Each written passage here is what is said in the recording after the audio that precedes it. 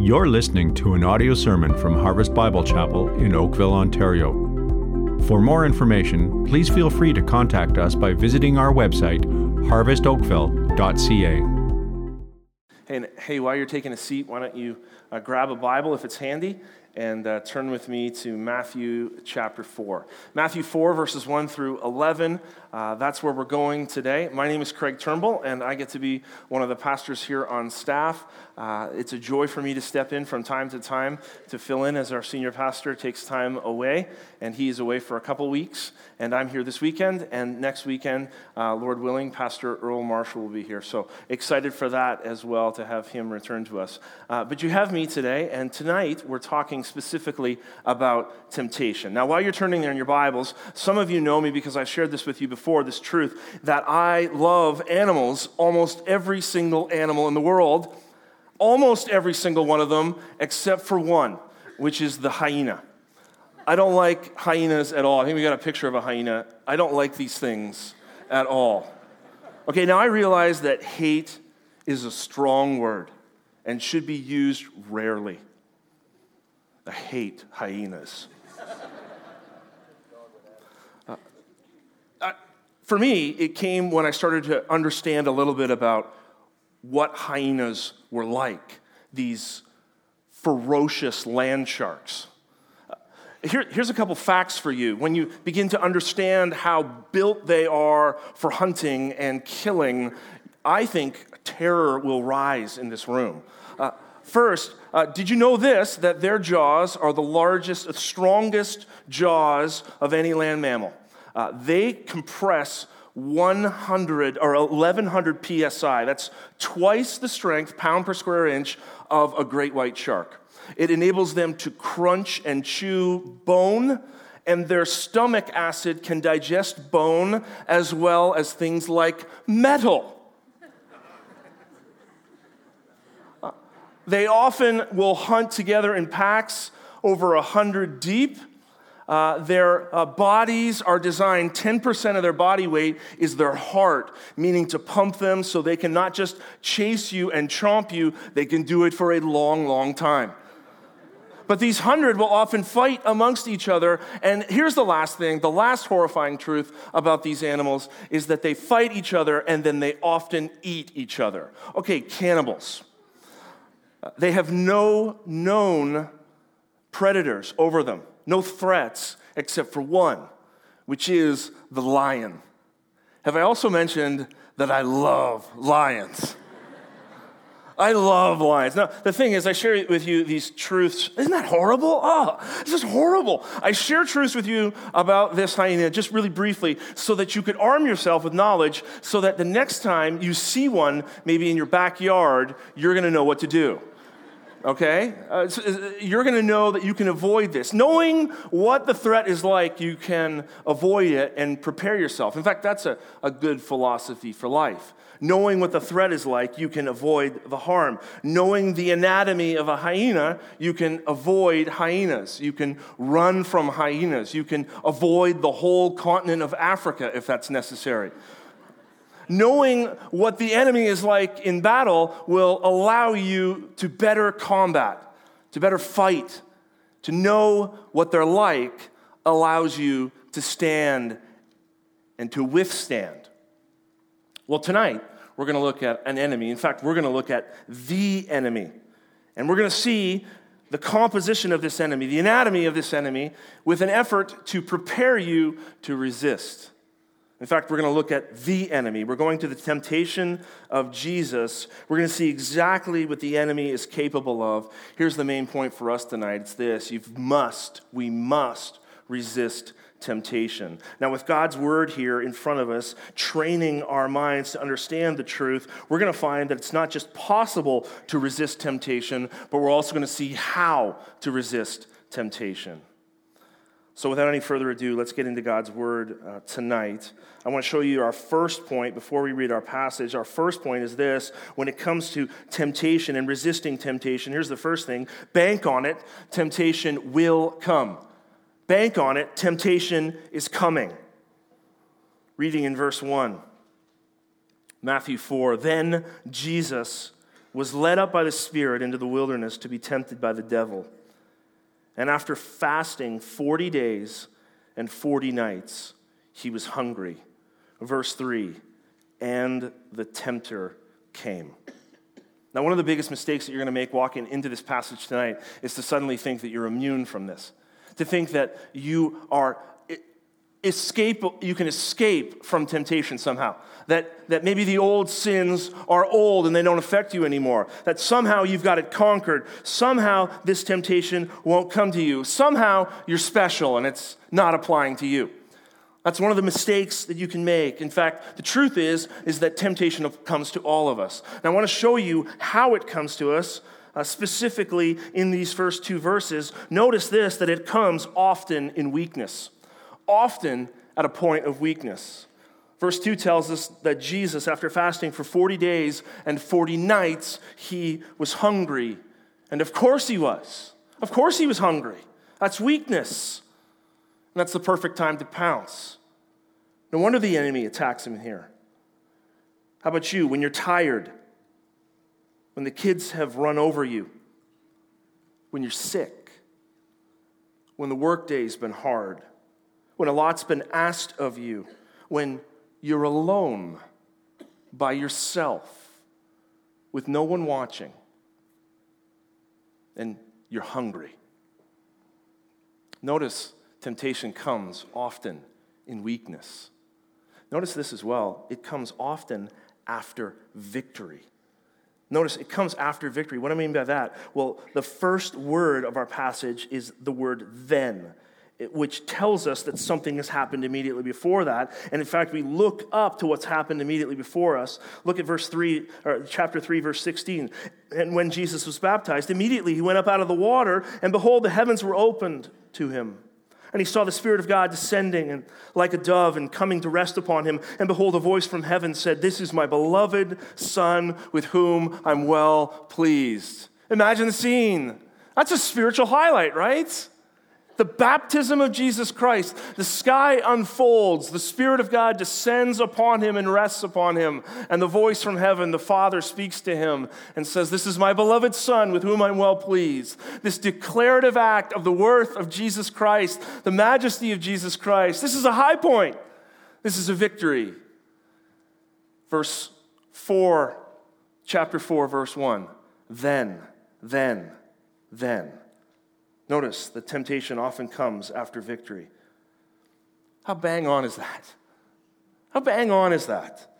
Powerful moments with the Lord in your life, immediately followed by an attack to take me off the mountaintop. A sweet time in prayer. Maybe your own baptism the day after. Maybe it's been seeing new things in God's Word and walking out the door ready to go for the day, and the very first thing that you encounter, temptation.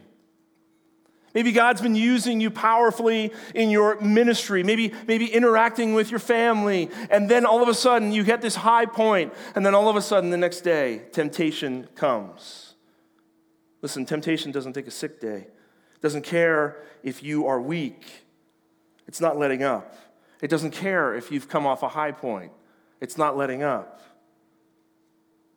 Often in weakness, often after victory. I want you to notice this as well. When does temptation come? Thirdly, this, always under God's authority. Always under God's authority.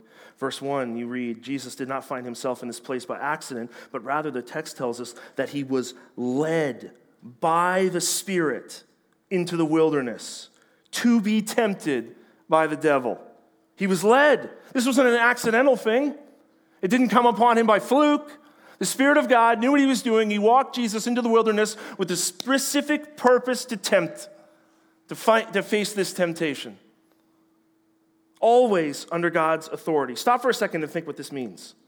God leads you to where you'll be tempted.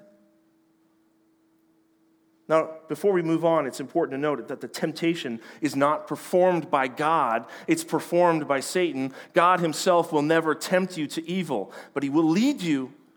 He will lead you to the place of temptation. That's significant. That word for tempted means to place you under a trial or under a test. God can lead me to temptation for his sovereign purposes. He can place me into the line of fire, not to shoot at me himself, but that the enemy would shoot at me. He can place me in that line of fire for a couple of reasons. To refine me, to make me rely more upon the grace and the mercy of God, to recognize my great need for God, to cry out again to God for help. He can refine me through temptation. But he can also prove the worth within me as I resist the temptation. He can prove his strength to me. He can prove his grace and his mercy to me. Listen, loved ones, why is this truth so critical? Why is this so important? Why is this such a big deal? I'll tell you why. Because when you get into a hard place, you have to ask yourself the question, how did I get here? And either you got here by fluke and by chance, or even worse, by directly being influenced by Satan, or even worse, because God doesn't care. That's why you're there. Either you got there through that reason, or you got there because God is in control. And the truth from the text for you tonight is that God is in control. He controls everything. He controls the good days. He controls the bad days in your life. God is sovereign. God is sovereign. Who came here tonight to hear this? To hear just that? That place of difficulty that you're in right now is not because of a fluke. That place of difficulty you're in right now is because God himself has wanted you in that place. He sovereignly placed you in that place to refine you, to grow you, and to prove his character in you. Always under God's control. Maybe to you tonight, God is saying, I am with you, I am with you, I am for you, I am enough for you.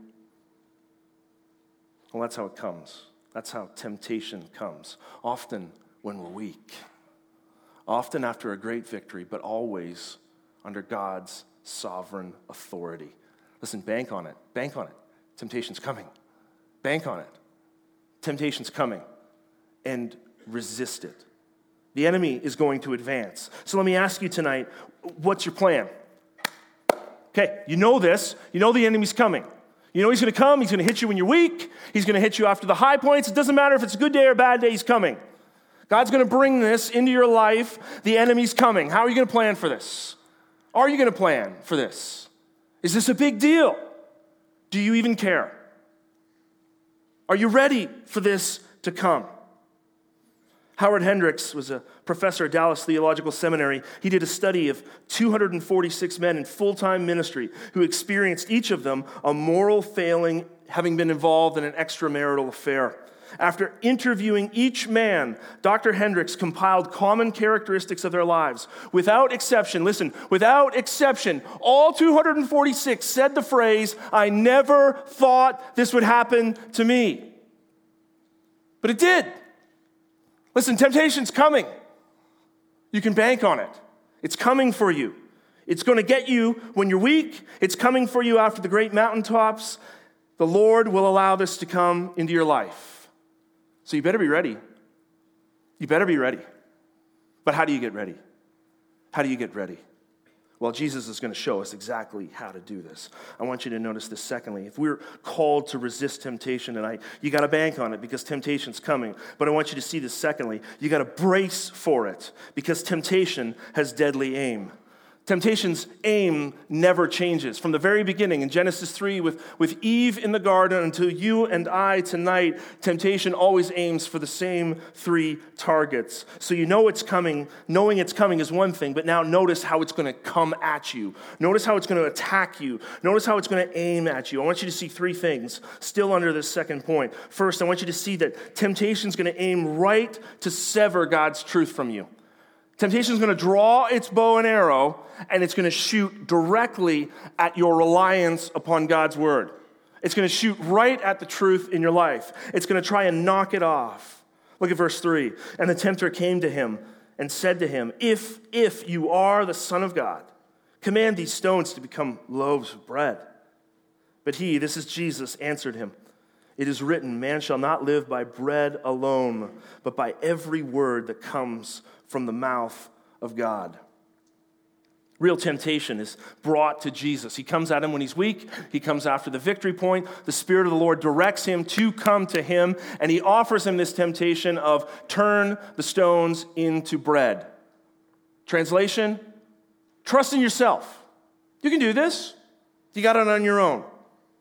I want you to see that these temptations are universal. I want you to see that these temptations hit not just Jesus, but they hit us as well. Granted, you and I will never find ourselves in the wilderness and be tempted to turn rocks into bread. But you and I will find ourselves in places of difficulty and will be tempted to trust in ourselves.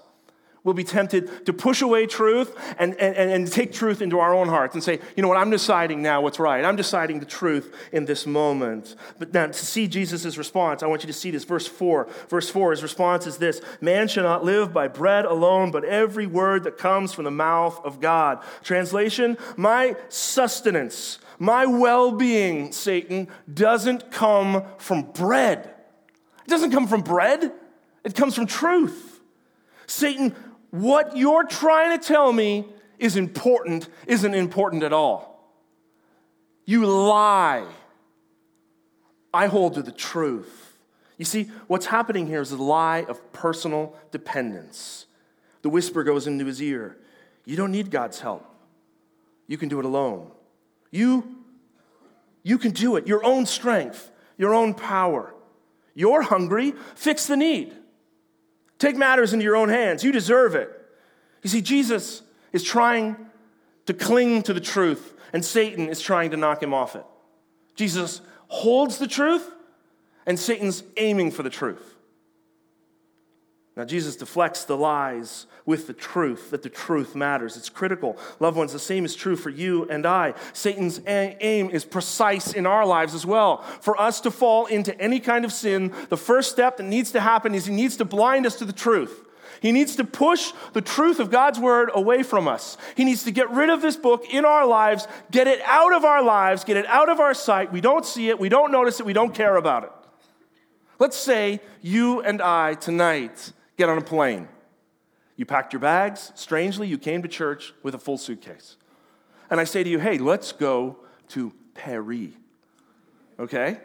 And you say, okay, great. So we go to Paris, and then I'm trying to play a practical joke when we get there in the morning, okay? We're walking out in Paris, and you're rubbing your eyes, and then all of a sudden I'm trying to convince you that you're not in Paris anymore. You're actually still in Toronto. Ha, I gotcha. You know what it's going to take for me to convince you that you're not in Paris, but you're actually in Toronto? I'm going to have to get a lot of black curtains and put the black curtain over the Eiffel Tower and put it over the Louvre and put it over the guy on the sidewalk with the beret and the baguette. I've never been to Paris. I don't know if you can tell. I'm going to have to blind you to the truth to convince you of something else. That's exactly Satan's aim, loved ones. He's trying to remove the truth from your life, to get you to believe the lie, to get you to sin, to kick the truth away that God loves you, to kick the truth away that God's powerful, that he sees you, that God is good, that your Creator knows what's best for your life. That when God tells you not to do something, he's really telling you don't hurt yourself.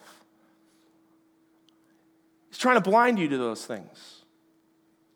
These truths that come directly from the Word of God, he's got to remove that truth for sin to operate in your life. That's what the enemy is aiming for. And when that truth gets pushed away, you start saying things like, no one will see.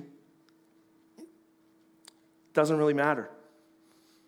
You know, I deserve a break. He's not paying attention to me anymore. She doesn't respect me anymore. No one's going to find out. God isn't good. God's holding out on me. You know, God really just wants me to be happy.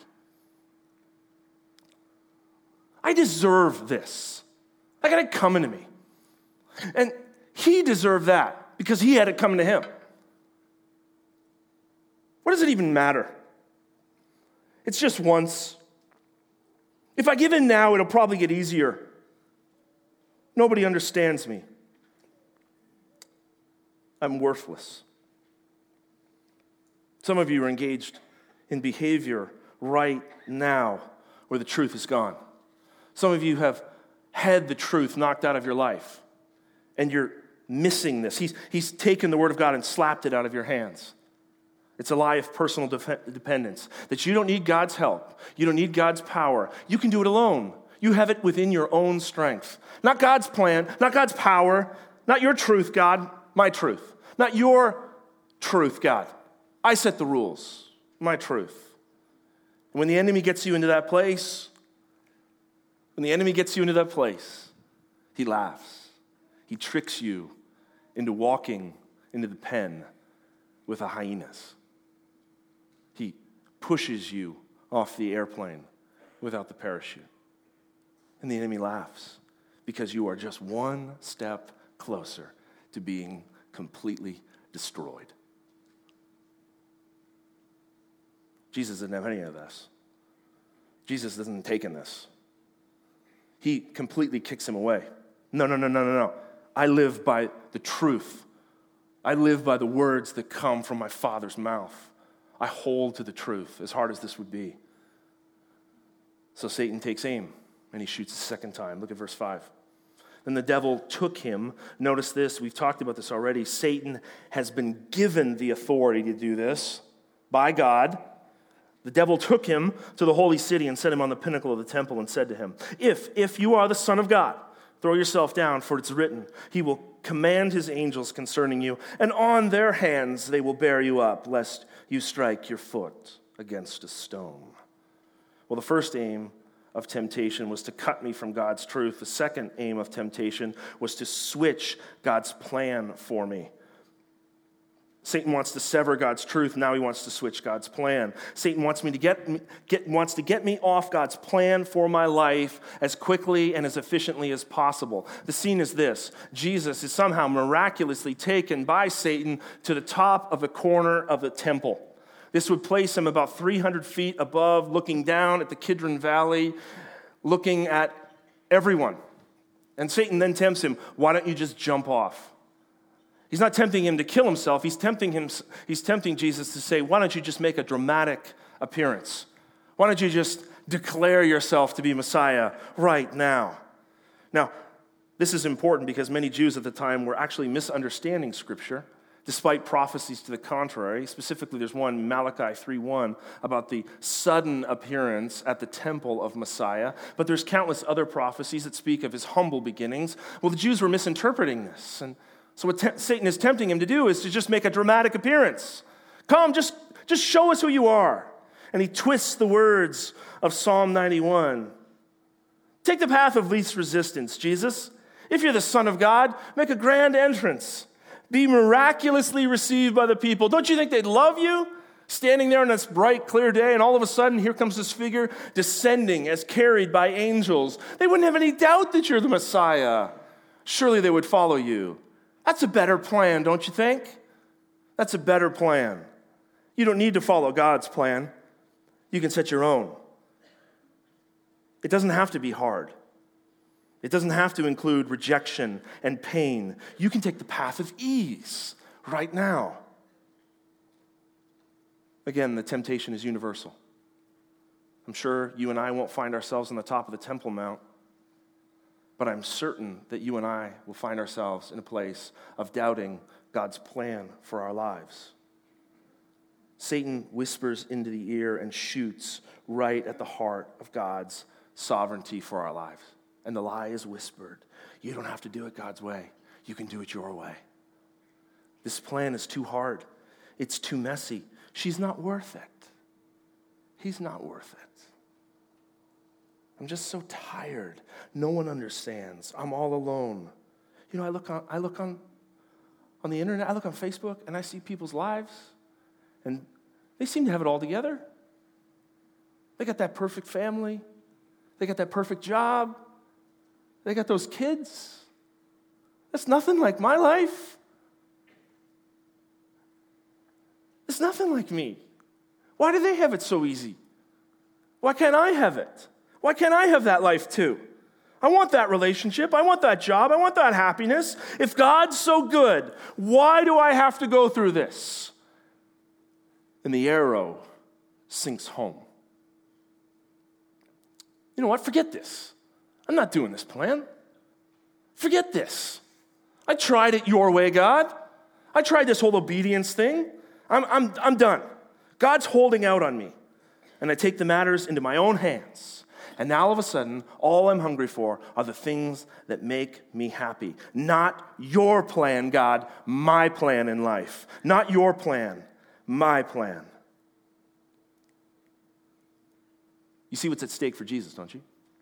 If he descends from the temple, if he's miraculously received to the people as Messiah in that moment, which he could have done, and it could have gone that way, you know what's going to happen, right?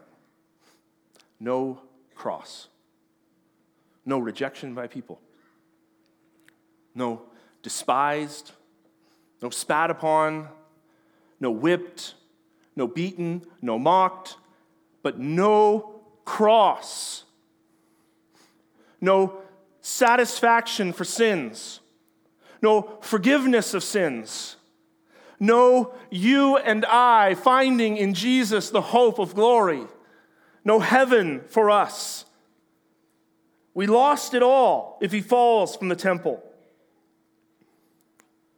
No, it was his Father's will that he should offer his life in sacrifice to ours, and it was our Savior's good pleasure to do it.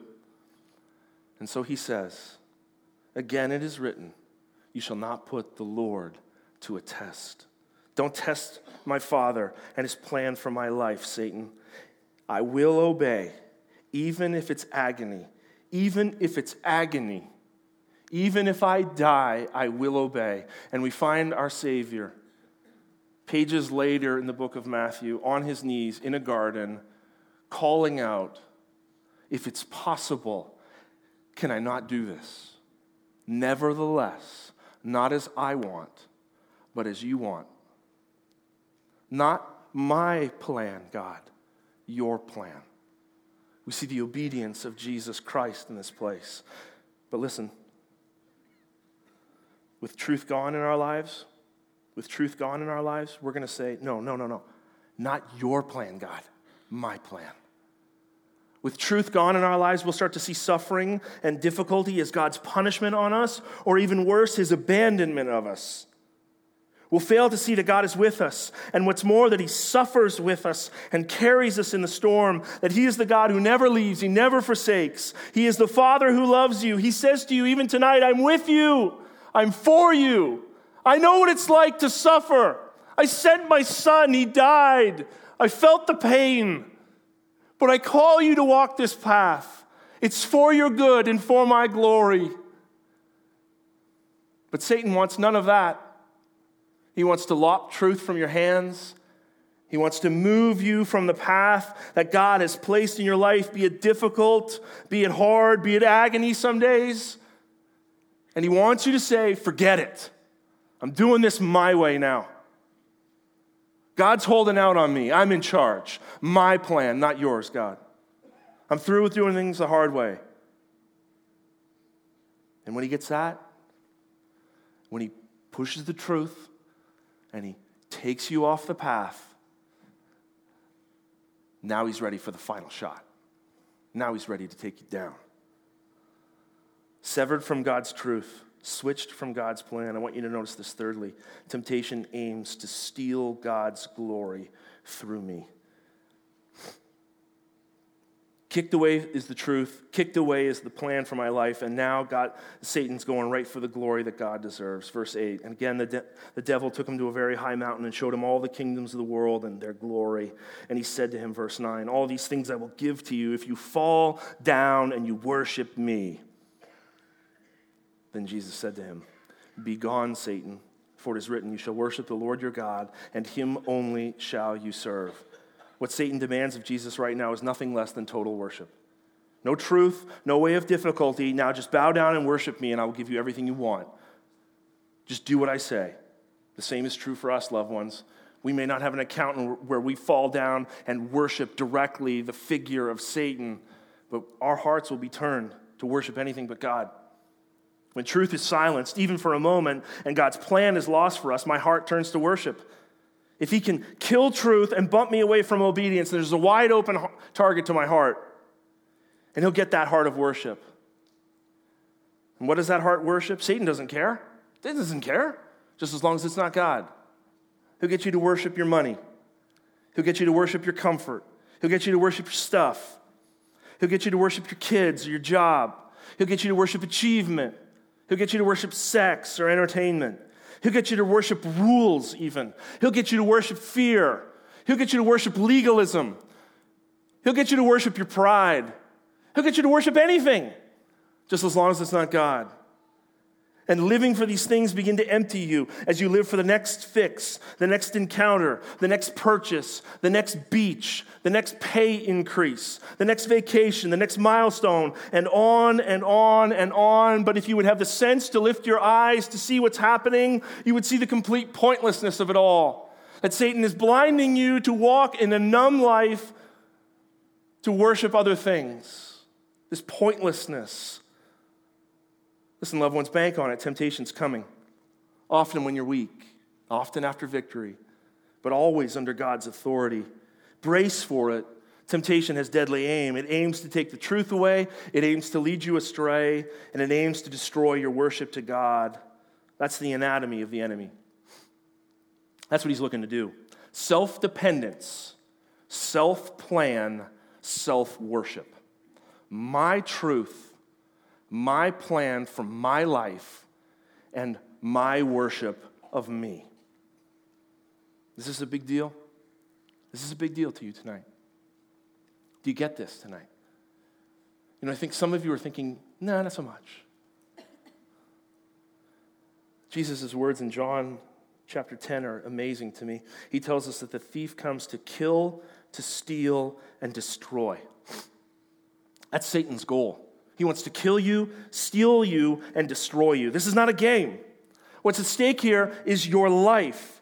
Countless souls have treated this as no big deal, and they've walked away to their doom. Countless Christians have viewed temptation as no big deal and have brought destruction and hurt and pain into their lives and the lives of those around them. You may be forgiven from that sin, but there's still destruction in your life. Is this a big deal for you tonight? Are you holding on to these things? Have you let go of the truth and held on to your version of the story? Do you believe that your plan for your life is the best? Are you living for self in this way? Are you waking up and smelling the coffee here? Satan doesn't want your happiness. He wants to kill you and destroy you. He wants to wreck your lives and the lives of those around you. He wants your wife crying on the couch because of the pain that you've brought. He wants your kids hanging their heads in shame because of what they've seen in their mom. He wants your parents walking away from you heartbroken over the decisions that you've made again and again to reject the truth. He wants your marriages destroyed. He wants your job lost. He wants your money spent. He wants your mind wrecked. He wants your future ruined. He wants you to live a completely pointless life just for self. He comes to kill you and steal and destroy you. Do you sense the urgency in this passage? I pray you do. I pray you're sitting here saying, no, I must resist temptation. I must do this. And I pray the urgency rises in your heart. And if that's true, then yes, how do you do it? Is the next question. How do you resist this temptation? This brings us to our third point here tonight. When it comes to temptation, yes, for sure, you've got to bank on it that it's coming. For sure, you got to brace for it. It's got the aim. But now, thirdly, this: you got to battle it. You got to battle it because here's the great truth: temptation can be defeated, and that's a great hope for us tonight. You don't have to live like this. There's great hope for you tonight. There's great weapons available to you tonight if you would take them, if you would pick them up. Listen, it's not enough to know that temptation's coming. It's not enough to know that it's deadly. You've got to fight against it. And there's two weapons I see in the text, immediately at the ready for the believer in this passage. The first one is clearly the Word of God. Did you see this? Weapon number one, the Word of God. Pick it up. Use the Word of God. 3 times Jesus quotes Scripture. The enemy seems to know that the weapon is a deadly one because this is the very first attack that Satan places against Jesus. He tries to slap the Word of God out of his hand. But 3 times Jesus picks up the Bible and speaks against it. 3 times he parries us. What does that tell you? What does that tell you? I'll tell you what that tells me. Even Jesus uses the Word of God. Even Jesus, the second person of the Trinity, refuses to rely on self. He holds the Word of God in his hands. Even Jesus uses the Bible to defend himself against temptation. What does that tell you? I know what it tells me. It tells me this: if Jesus needs the truth, then I need the truth too. I need the truth. I need the Word of God in my life. I need to pick up the savor of the Word of God and sharpen it in my life. Get it at the ready. Hold it firmly, ready for the attacks when they would come. How do you do this, though? How do you sharpen the Word of God in your life? Well, I came up with a few ways that you can do it. I'll put them on the screen here for you. How can I sharpen the Word of God in my life? How can I have that sword at the ready when temptation comes to me? Knowing that it's coming and knowing what it's shooting for, how do I get the sword ready? How do I fight against temptation? Well, the first one I put down is that you would love it, that you would love it. Love it. Psalm 119, verse 97 says, "Oh, how I love your law. It's my meditation all the day." To know tonight, as you sit here, that the Word of God is important and to cling to it, that's the first step. But it's not enough to love it. You've also got to read it. You got to read it. Psalm 119:18 says, "Open my eyes that I may behold wondrous things out of your law." That's a daily soaking in the Word of God. That's reading the Word of God. It doesn't do, you know this, right? It doesn't do to just buy a Bible and just have it, right? There's no charm to that. You've got to read it. You've got to know what it says. You've got to study it. Now, thirdly, this, you got to declare it. "With my lips, I declare the rules of your mouth," says Psalm 119, verse 13. What I mean by this is you speak to others about it. You speak the truth of God's word to others. It's always at the ready. You write out the Word of God. Maybe you put it in your car as you're driving. Maybe you put it on the window in your house. Maybe you put it in the mirror in the morning. Maybe you tattoo it in your eyeball. Or maybe not. But you're reading it constantly. You're declaring it. Fourthly, this, you're meditating on it. "I will meditate on your precepts and fix my eyes on your ways," to Psalm 119. Meditating on it. That's a deliberate, thought-filled soaking of God's word. To stop and to consider it. To read slowly through God's word. To be okay that you didn't get through the chapter in your reading plan because you got stuck on a verse and you stayed there for a long time because God was speaking to you. It's okay to do this. You know that, right? It's okay to do this. There's no police officer who's going to knock on your door and say, "Did you finish the chapter?" You soak on it. Maybe you stop at a word. Maybe you stop at a verse. Here's the last one. Memorize it. Great verse. "I've stored up your word in my heart that I might not sin against you." You know you got a battle with lust. You know you got a battle with greed. You know you got a battle with envy. You know you got a battle with pride in your heart. What are the verses you got in your head to combat those things? What are the verses you've got at the ready when the temptation comes to you? How's the sword getting pulled out in those instances? How's the truth being dealt out? Nothing guards the heart from a liar like the truth. Nothing guards the heart from lies like the truth. Do you have that sword sharpened in your life? That's the first weapon. But there's another. There's another weapon, and thank God there is, because what we've heard so far is not enough. It's not enough to know that temptation's coming. It's not enough to know where it's going to shoot me when it comes. It's not enough even to do my best to get God's word into my life as best I can. I need something more. I need more firepower in my life. I need another weapon. Did you see the second weapon? He's walking around in the story. The second weapon against temptation is a living, breathing, lethal weapon against Satan. It is the heaviest firepower imaginable. Weapon number 2 is the Son of God. And this is universe-shatteringly important. I don't want to understate this. It's huge. When you see this passage and your heart is lifted to the Lord Jesus Christ as temptation after temptation hits him, even though he's weak, even though the Lord has brought him to this place, even after great victory, as you see temptation after temptation being deflected from Jesus, one truth remains, that Jesus never gave in. He never gave in to temptation. It's the great truth. And why is this so encouraging? Well, it's significant because Jesus is there to help you. The one who never gave in to temptation is at your immediate disposal. He calls to you to rely upon him. In fact, Hebrews 2 on the screen for you. Hebrews 2, for because he himself has suffered when tempted, he's able to help those who are being tempted. He knows what it's like to be tempted in the ways that you've been tempted. He knows how hard it can be. He knows sleepless nights. He knows the heart whispers that come in and try and take away the truth. He knows what this is like. He never gave in, and he's able to help you.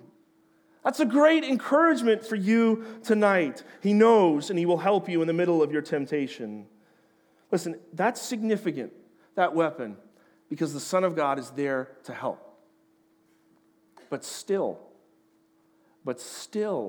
I need more. It's not enough to know that temptation's coming. It's not enough to know how it's going to hit me. It's not enough to get the Word of God in my hands and in my heart. It's not enough to do this because it's not enough even to know that Jesus will help me. You know why it's not enough? Do you know why it's not enough? Because I fail. Because you fail. Because you can't do it. You can't do it.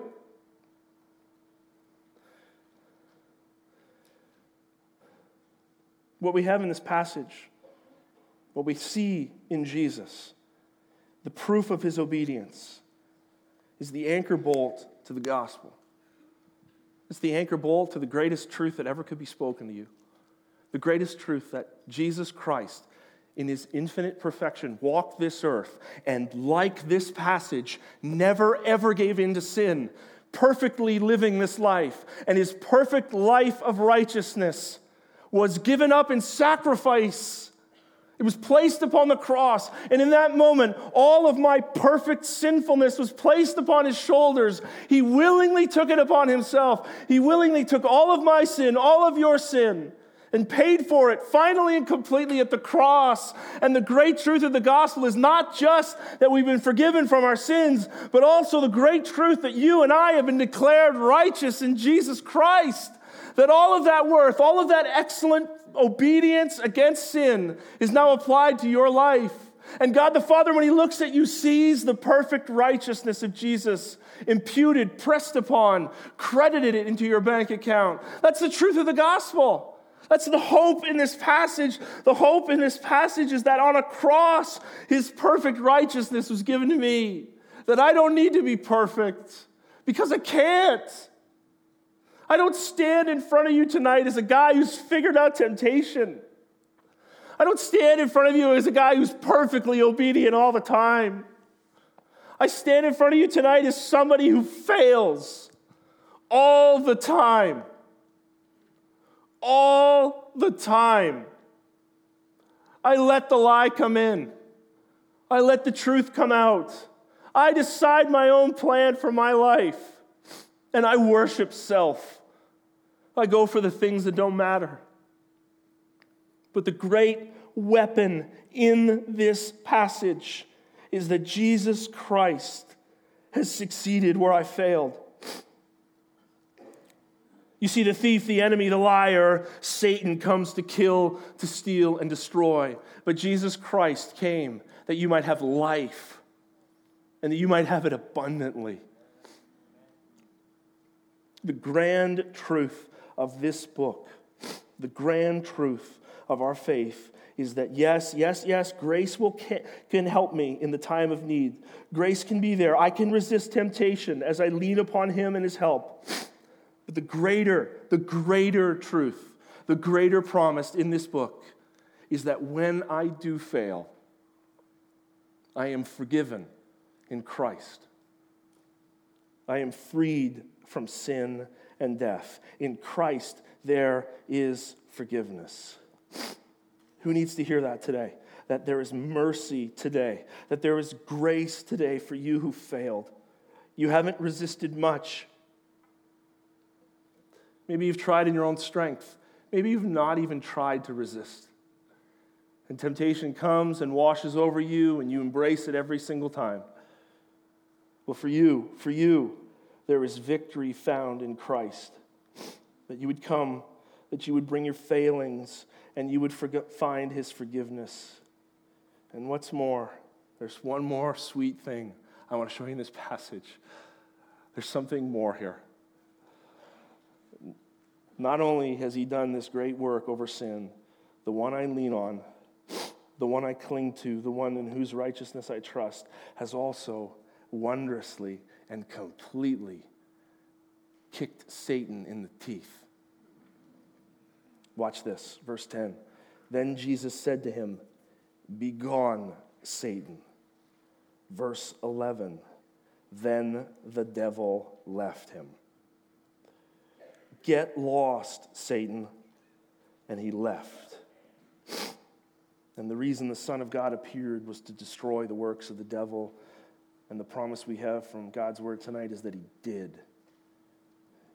And He can do it in your life too. We must resist temptation through the power of the good news of Jesus Christ. May it be so. Let's pray together.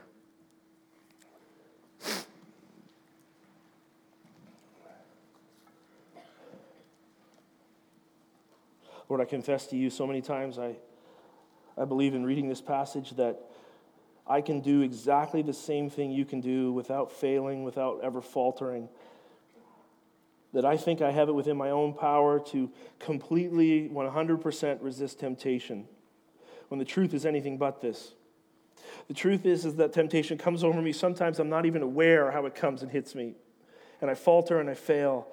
But the greater truth is that for failures, there is grace and there is mercy found even tonight in Jesus Christ. My strength is not enough. I cannot do it myself. I need Jesus. I cannot live this perfect life. I cannot lean on self. I cannot resist in my own strength. I need Jesus. Lord, I pray for loved ones here tonight, and I can just bet that as we've been talking about temptation, there have been some that have been thinking specifically of temptation in their lives, things that have overruled them and wrecked them, things that have affected lives around them, not just themselves. And there are hearts tonight that are looking to You and saying, Lord, I'm done. I want this. I'm done. I want to change. Lord, I pray that those hearts find landing in You, find rest in You, and even tonight, Lord, find hope in You.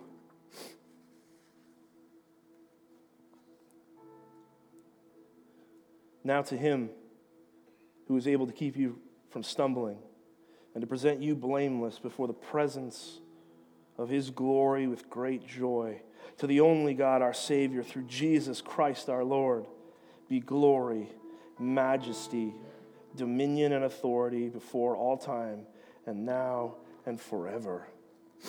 Amen.